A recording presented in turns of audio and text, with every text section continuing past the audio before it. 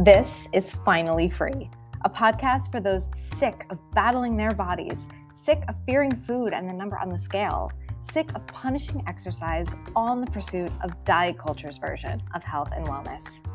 I'm Alana Vandersloos, a certified intuitive eating counselor, eating disorder survivor, and the founder of Freedom with Food and Fitness, where I offer group coaching for women who are ready to heal their relationship with food in their bodies and become their healthiest, happiest, most confident selves without ever having to go on another diet.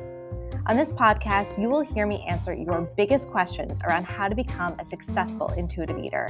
You'll hear inspiring stories of other women on their food freedom journeys, those who are recovering, those who are recovered, and those who are helping others to do the same.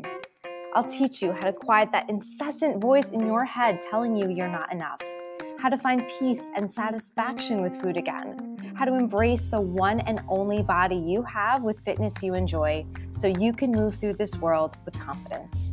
Are you ready to be finally free?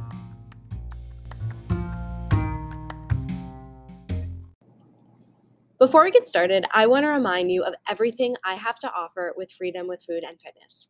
First, I offer group coaching. My 10-week intuitive eating coaching program is called Defy the Diet, and it blends intuitive eating principles and mindset work in a hybrid format that blends group and private coaching to give my clients amazing results. My summer cohort client, Adriana, had this to say about me as a coach. Alana's helped me develop a healthier relationship with food and helped me to uncover the root causes of my disordered eating. She's very open and honest about her own struggles in her journey, which empower me and the other ladies in the group to have deep conversations about the challenges and pressures we face from diet culture in our society. It's testimonials like that that seriously make everything I do for my clients worth every second.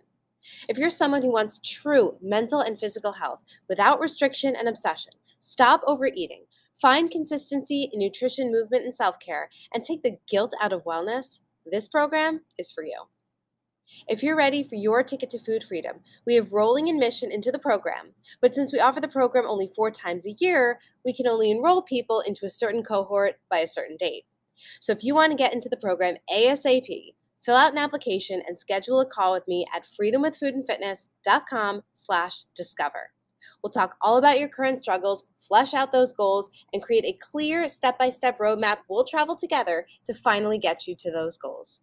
We have a brand new coach coming on board and 5 new Defy the Diet package options to help make this program more supportive than ever. An insanely effective program tailored to your needs and budget. Spots that include one-to-one coaching are limited, so again, go to freedomwithfoodandfitness.com/discover to apply today. If you're not quite ready for coaching, check me out on Instagram at Freedom with Food and Fitness. There I have exclusive blog posts, free intuitive eating worksheets and videos, and so much more. For this episode, I had the pleasure of speaking with Catherine Caniglio. Catherine is a PhD candidate and National Science Foundation Graduate Research Fellow in Clinical Psychology at Rutgers University studying eating disorders. She has authored over 25 peer-reviewed publications and book chapters in academic textbooks and has presented her research at national and international conferences. Her program of research explores ways to improve detection of pathological exercise, as well as ways to help folks in recovery from eating disorders re-engage in exercise in an adaptive, sustained way. She has worked as a clinician in both behavioral medicine settings and in eating disorder treatment settings, and was continually struck by the vastly diverging viewpoints that each of these camps has about exercise. In primary healthcare settings, exercise is often prescribed with a more is always better attitude, whereas eating disorder clinicians are often very skeptical of exercise. Her entire program of research explores this gray area that exists in between these two extremes. I hope you guys really, really enjoy this conversation with Catherine. I thought it was so eye-opening. Enjoy. All right, Catherine, let's start off the way that I always start off with all of my guests on the podcast is, I know you told me that you didn't experience an eating disorder firsthand, but what was your relationship to food, your body, and your weight growing up? Yeah, so I was a swimmer for since I was 9 all the way through my senior year of college.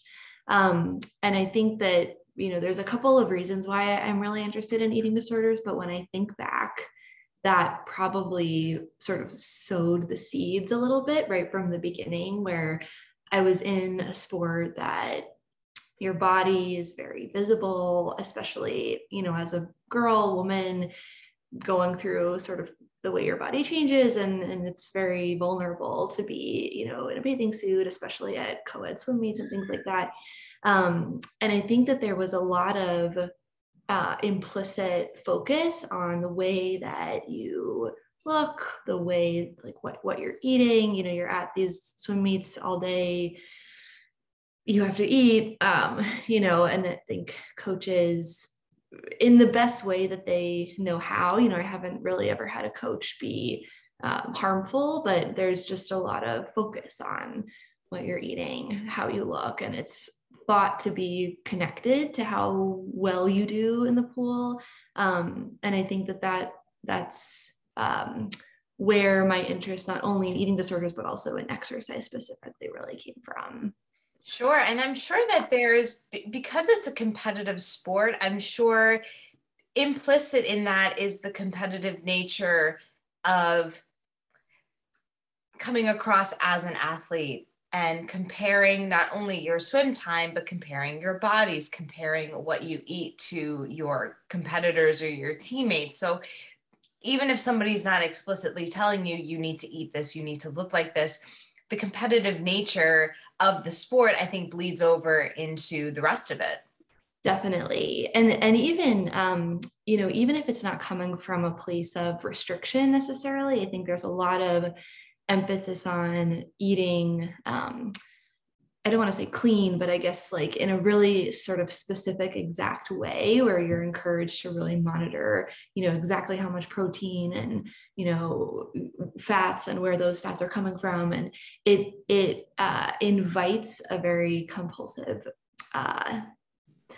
type of person. And then I think it sort of like capitalizes on that. So yeah, definitely to the competitive nature, you want to make sure that you're fueling your body the right way after, the meet is done or practice is done. And it definitely, like, you sort of view every element of your life, whether it's fitness and food, in terms of like, how can I make sure that I'm putting myself in the best position to get that extra 0.01 second on my race. Right. And I'm sure I was never a competitive athlete. I did dance, but never competitively. And I feel like, and you tell me as someone who is a competitive swimmer, does that foster a sense of perfectionism?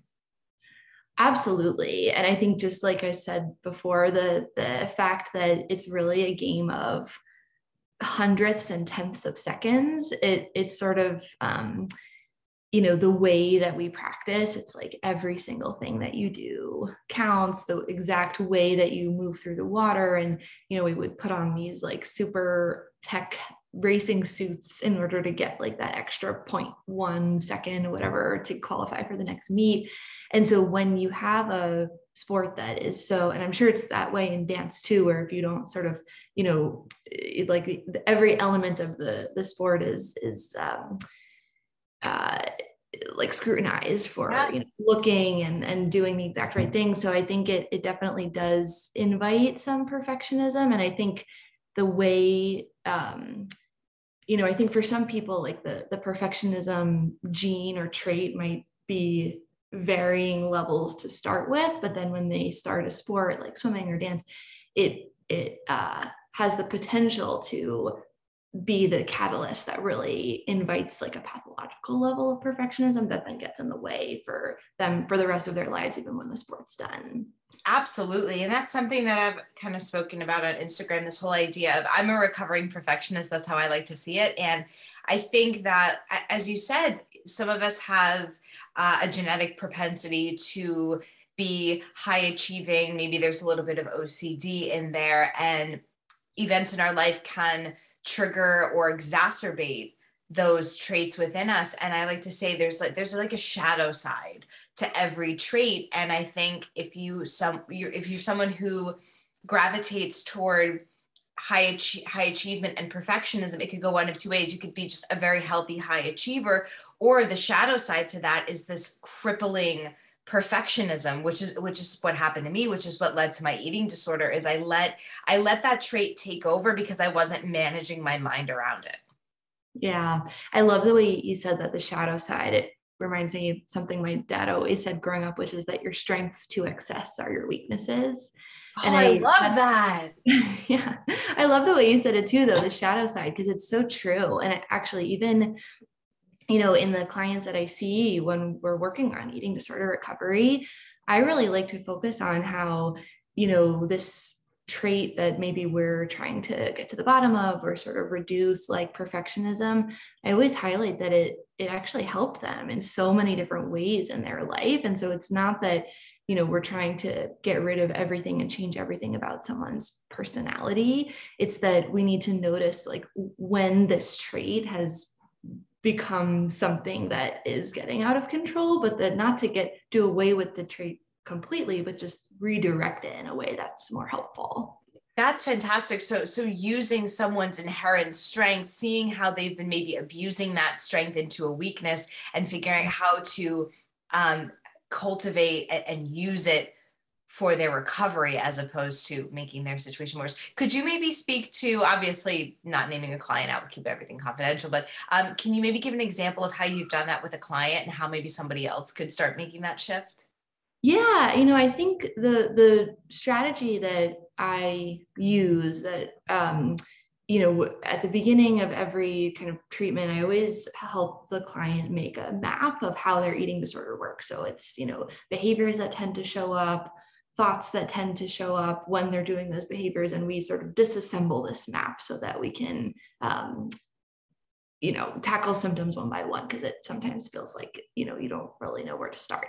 But when it comes to exercise, I can think of a couple of clients in particular where, they've said, I really love to do hard things. I love to challenge myself. But then the way that will show up for them is only in the context of pushing themselves to the extreme, in the gym, or exercising in a way that's harmful to their health or is becoming harmful to their health. And so we can retain that sense of, like, loving to do hard things and loving to challenge yourself, but to try to learn a new language, or to try, even if it's activity related, maybe like trying a hike with your friends that's not, you by yourself pushing yourself to the point of exhaustion, but rather finding a way that you can still challenge yourself, but that's more in line with your other values. Yeah. I love that idea of a mind map, so that people can actually in front of them visualize and see not only kind of where the eating disorder is stemming from, but the different behaviors that it's manifesting. What a great exercise. That's fantastic. I really it tends to kind of look almost like a house of cards a little bit, where, if you can find a couple of symptoms or behaviors that really are the key cogs in the wheel that keep everything going, and if you can tackle those, sometimes the rest just sort of falls away.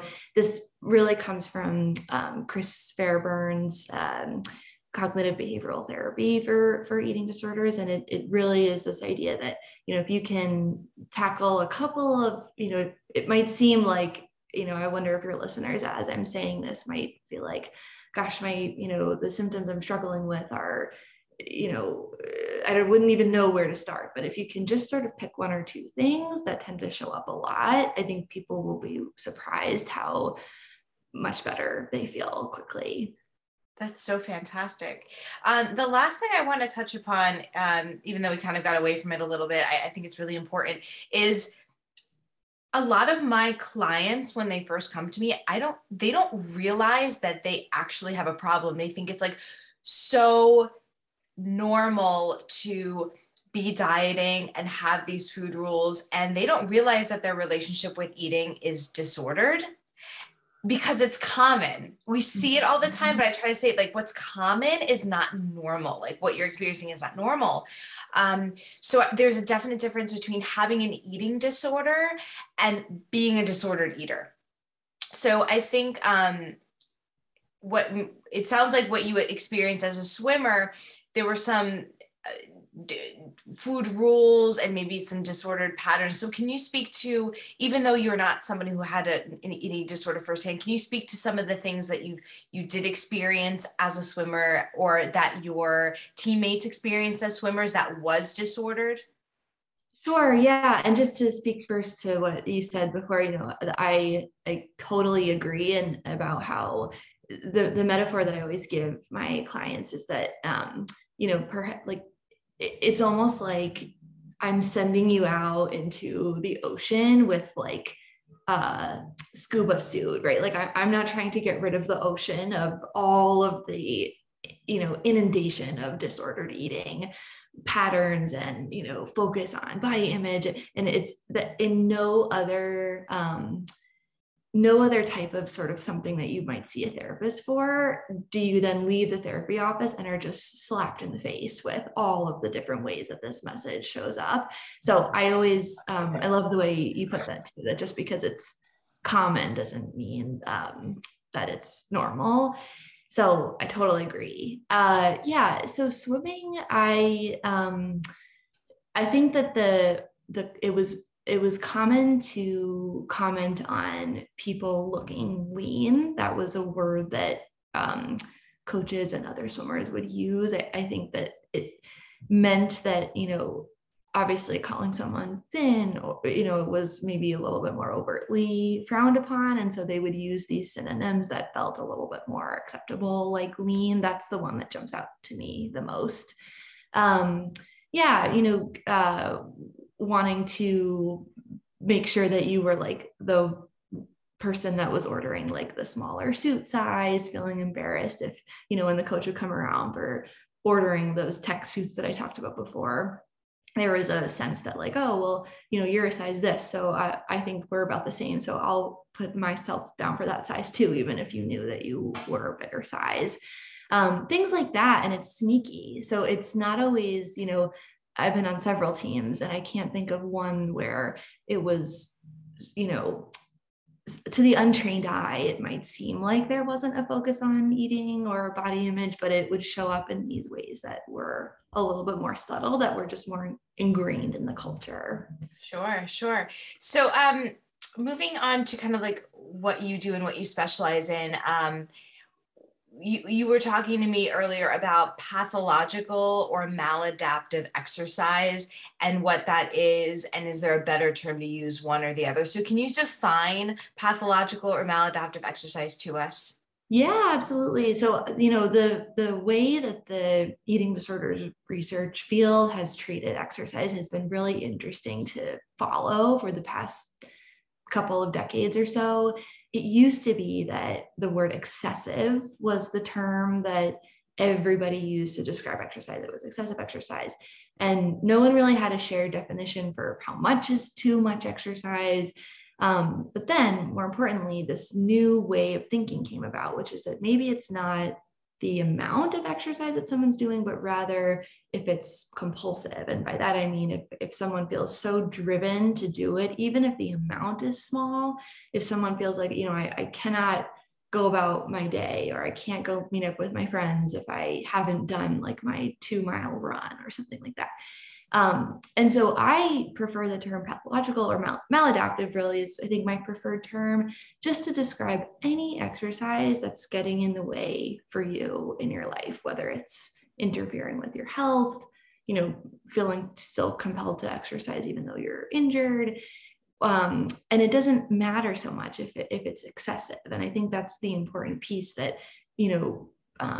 other healthcare providers might miss a potential problem with exercise if the amount, when they ask someone, at their annual physical, oh, how much exercise, if the amount isn't jumping out at them as being like a concerning amount, I think the compulsive or the maladaptive nature often gets missed. And then, just like you're saying, people might say, but it's common, all my friends do this too. I don't see that I have a problem. And if no one else is perhaps suggesting that they have a problem, it's easy to miss. So that's really my area of interest, is how can we be better at detecting pathological exercise so that not totally dissuading people from exercising at all, but how can we sort of course correct so that they can still engage with exercise, but in a way that's really healthy and makes them happy and makes their life better and makes them feel fulfilled and energized, and not, putting them in this prison of feeling like, oh, I have to do this or else I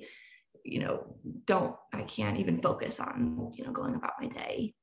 Right. And that's part of my niche too, the freedom with food and fitness. I want people to be able to have that fitness piece, unless it's, maybe they need to take a break if that was like the crux of the eating disorder. There's a lot of like exercise bulimia and things like that. But I too like maladaptive, because I'm also a high school English teacher. Like that's like my day job. So for maladaptive, it means, adapting poorly. So you're taking something that is supposed to be really wonderful for us and our health, and we're not adapting it properly. We are turning it into something that is a problem. And as you said, I think what's more concerning than how much somebody is exercising is the reasons why, and what else they're sacrificing in their life, and are they sacrificing their mental health for this goal that they have of their fitness. And something that you said to me really resonated personally, is that when I was in my eating disorder, for many of those years, not all of them, some of them I was underweight, but for some of them I was a normal weight. So when I went to my doctor and they would weigh me, there was never this concern that I had an eating disorder, because it was not so much physical manifestation, but a mental one. And nobody was asking me about that. Yeah. I can't even tell you how many times I've heard that from the people that I see. And it's the base rate in the population of people who are underweight with an eating disorder is actually lower than it's low relative to sort of other psychological problems, but the base rate of people who have, disordered eating, and just like what you're saying, the mental component, but perhaps not the physical, is much, much greater, but we just don't have a really reliable way of detecting it. And so there's so many people that then go without the care that they need. And we then wait until they get sicker to treat them, which prognostically is not a good way to approach this. But you're exactly right that we need to be better at detecting people who may be in need of help before it gets to the point where they're really in trouble health-wise.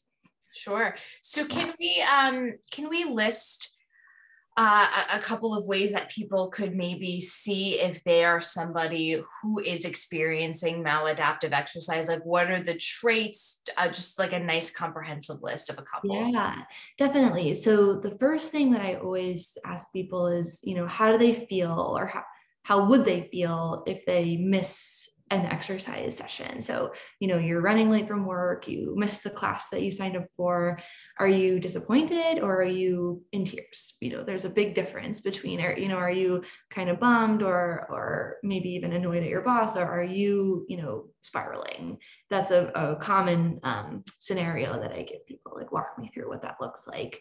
Are you exercising even when you're injured? You have a sprained ankle and doctor says, no running for 2 weeks. Are you trying to run anyway, or are you resting and taking care of your body? Does your social life revolve around exercising? So are all of your friends from your gym or, some other group, and that's like all you do and all you talk about? Or do you have a more varied social life and the things that you do and talk about when you're together? Is exercise your only form of coping with stress? If you have a issue at work or a relationship issue, are you immediately headed out for a super long run, or do you have other ways to manage your stress and your anxiety? If it's raining, or used to, kind of things like that maybe not all of these things on the list resonated, but if one or two are like, oh, that kind of sounds like me, don't worry. It's not, we can help. There's ways to help, but I think that that's sort of some of the sneakier traits that tend to show up that are more easily missed if you're not, again, someone who's exercising an amount that if you told a doctor, they would have some concern about. Sure, sure. And it's funny that you say that, because I was probably exercising an hour a day, 6 times a day when I was in my eating disorder, which sounds to some like just kind of, again, quote unquote normal, but I'll never forget this. Hurricane Sandy was coming to New York, and it was like literally in the middle of it. And I was like, and the gym was closed because a hurricane was coming and there was like a state of emergency. And I was like, no, I have to go out for a run. So I was running. There were like tree branches like whizzing past my face. Like, how disordered must my mind have been to be like, no, I need to go for a run in an actual hurricane. So yeah, that's a yeah. perfect example. And to that, I always say, you know, to have people validate themselves that it makes sense that you wanted to go out for a run because that was the only way that your brain knew to help you feel less anxious, right? So it makes sense, and it's a perfect example because it, you know, now you're in a place where you can step back and realize how, you know, disordered that was, but it's important to validate for yourself too. For sure. Now, so if someone wants to re-engage with exercise in a way that, let's say they have an eating disorder, in a way that supports their eating disorder recovery and their overall mental health without, you know, inadvertently creating conditions for that eating disorder to return, what would we say to them? What are some actionable strategies? Yeah, so there's a really interesting research coming out now around this idea that there's sort of 3 categories that if you can check the box on all of them, probably you have a really healthy relationship with exercise. And just for your listeners who may be familiar, this comes from a theory called self-determination theory, which says that to be intrinsically motivated to do anything, whether it's exercise or any other behavior, there's 3 conditions that need to be met. And so it's, do you feel competent in the activity? Meaning, do you know how to do it? And, you know, you have all the skills. Do you feel autonomous? Meaning you yourself are the one that wants to do this. You're not doing it because you feel guilty or to, you know, change how you look to make other people happy. You're not, you know, it's you alone that you want to do this. A side note is that this, I think, is the piece that's trickiest for people with eating disorders, which is that sometimes their eating disorder voice is the one motivating the exercise and not their own voice. And that's really tricky to parse out. And then the third one is, do you feel a sense of relatedness to others? Meaning when you do this, you feel like you have other people in your life that, or when you do the activity, it increases your sense of community and things like that. So there's interesting research that if you can check the box on all 3, your relationship to exercise is perhaps much healthier and more adaptive than people who, you know, might not feel like they are doing this for autonomous reasons and they're doing it, you know, to avoiding guilt is, I think, the big one that, you know, people may not exercise to increase positive emotion, but rather to alleviate negative emotion. And that tends to be the piece that I spend the longest time in my work with people to try to parse out. Absolutely. Now this question is an interesting one because you wanted me to ask you about this, and then it kind of piqued my interest on it. So you said that you're working on a project where you're investigating what people are thinking about when they exercise. And that's so fascinating. Can you tell me more about that project? Because you're taking something physical, but you're looking at the cognitive genesis of it all. So tell me about that. Yeah. So actually, this is for my dissertation, and I just started to look at the results a couple of weeks ago. But what I can tell you so far is that the reason why I was really interested in this is that, just like I said earlier, you know, looking at the amount and the type that someone exercises doesn't really give us the full picture. So the idea really came from some of the self-talk literature in like sports psychology, looking at what athletes are telling themselves while they exercise. And what I know so far from the data is, you know, I've followed a group of people over 3 weeks, and I asked them to tell me every time they exercise, they use their smartphone to tell me what they were thinking about while they exercise. And it looks so far like thinking about weight loss while you're exercising then later predicts other disordered eating behaviors later that same day And the one that's jumping out the most is body checking. So if you're thinking about losing weight while you're exercising, as opposed to how much you like what you're doing, that you're getting better at it, that you enjoy, your teammates, if you're exercising in a group.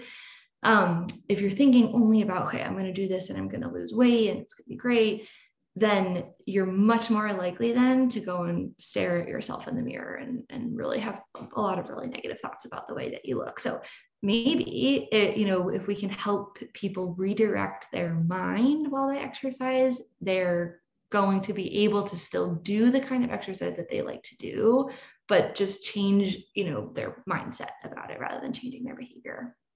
That's so fascinating. And it makes so much sense, but to hear it said that way, and also have like the science and the research to back it up, that is so great. Yeah. So I always say this is like 90% thought work, like managing your thoughts and emotions. And if we can approach exercise with a different mindset that is not weight loss, we might be able to mitigate those other behaviors as well. That's fantastic. What great work.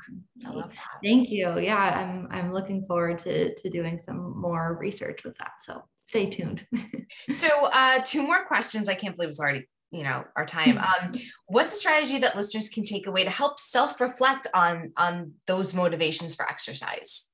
Yeah, I think probably the first one is sort of answering for yourself those questions I posed earlier about, how might you be able to tell whether exercise is becoming a problem for you? And then, the second one is really sit and ask yourself, what about exercise do you like? Do you enjoy challenging yourself to do something hard? And if so, is there another way that you can have that, retain that value, but carry it out in a different way? Is it that you love the music, but you're actually picking a type of exercise that's really punishing and doesn't have music? So maybe you try Zumba, instead of going on a run with no headphones. Do you love to feel really mindful? So maybe you try yoga instead of, picking something again that's really punishing and painful. So I think that there's a lot of self-reflection that can happen, but I think that if you really think about what's the key element of exercise and movement that you enjoy, and then look at how you're actually exercising during the week, and I think people might be surprised that they don't always match up. Yeah, for sure. That's awesome. Yeah. And my last question, because the podcast is called Finally Free Podcast, what does it mean to you to be finally free? Yeah. I think that when you can, and I'll speak specifically to exercise since that's sort of my area, when you can be in a place where you are choosing the kind of exercise day to day that really makes you feel happy and fulfilled, and you're able to stop when you want, start when you want, and really know that you're the one dictating those choices and not your eating disorder. I think, at least as far as exercise, that's what it means to be free of any other restraints put on by the eating disorder. That's awesome. Catherine, thank you so much. Everything, actually, if you want to really quick, it's going to be in the show notes, but just so everyone can hear, where can we find you in your work? Sure. Yeah. So I'm on Twitter. It's K.A. Caniglio. And that's more, talk more about eating disorder research there. And then on Instagram, I have an Instagram called Bite Sized. It's BITEPSYZED. So Psy, like psychology. And there, I really try to make it very accessible to people who maybe don't have a research background. And I talk about research from all different domains of psychology, not just eating disorders. So I encourage people to check that one out as well. That's awesome. Thank you so much for joining us today. Absolutely, Alana. Thanks so much for having me. So that is it for today's episode. Seriously, of all the podcasts you can be listening to, I'm so honored that you took the time to listen to mine. I'm also so proud of you for taking this small step forward toward food and body freedom. If you like what you hear and you want to work with me as your coach, go to freedomwithfoodandfitness.com to schedule a free 15-minute discovery call. That way I can hear your specific needs and set up a game plan for your success. I would also be so grateful if you could subscribe, follow, rate, and review this podcast so many more people who need help with dieting, body image, disordered eating, and fitness can find our message of freedom. Until next time.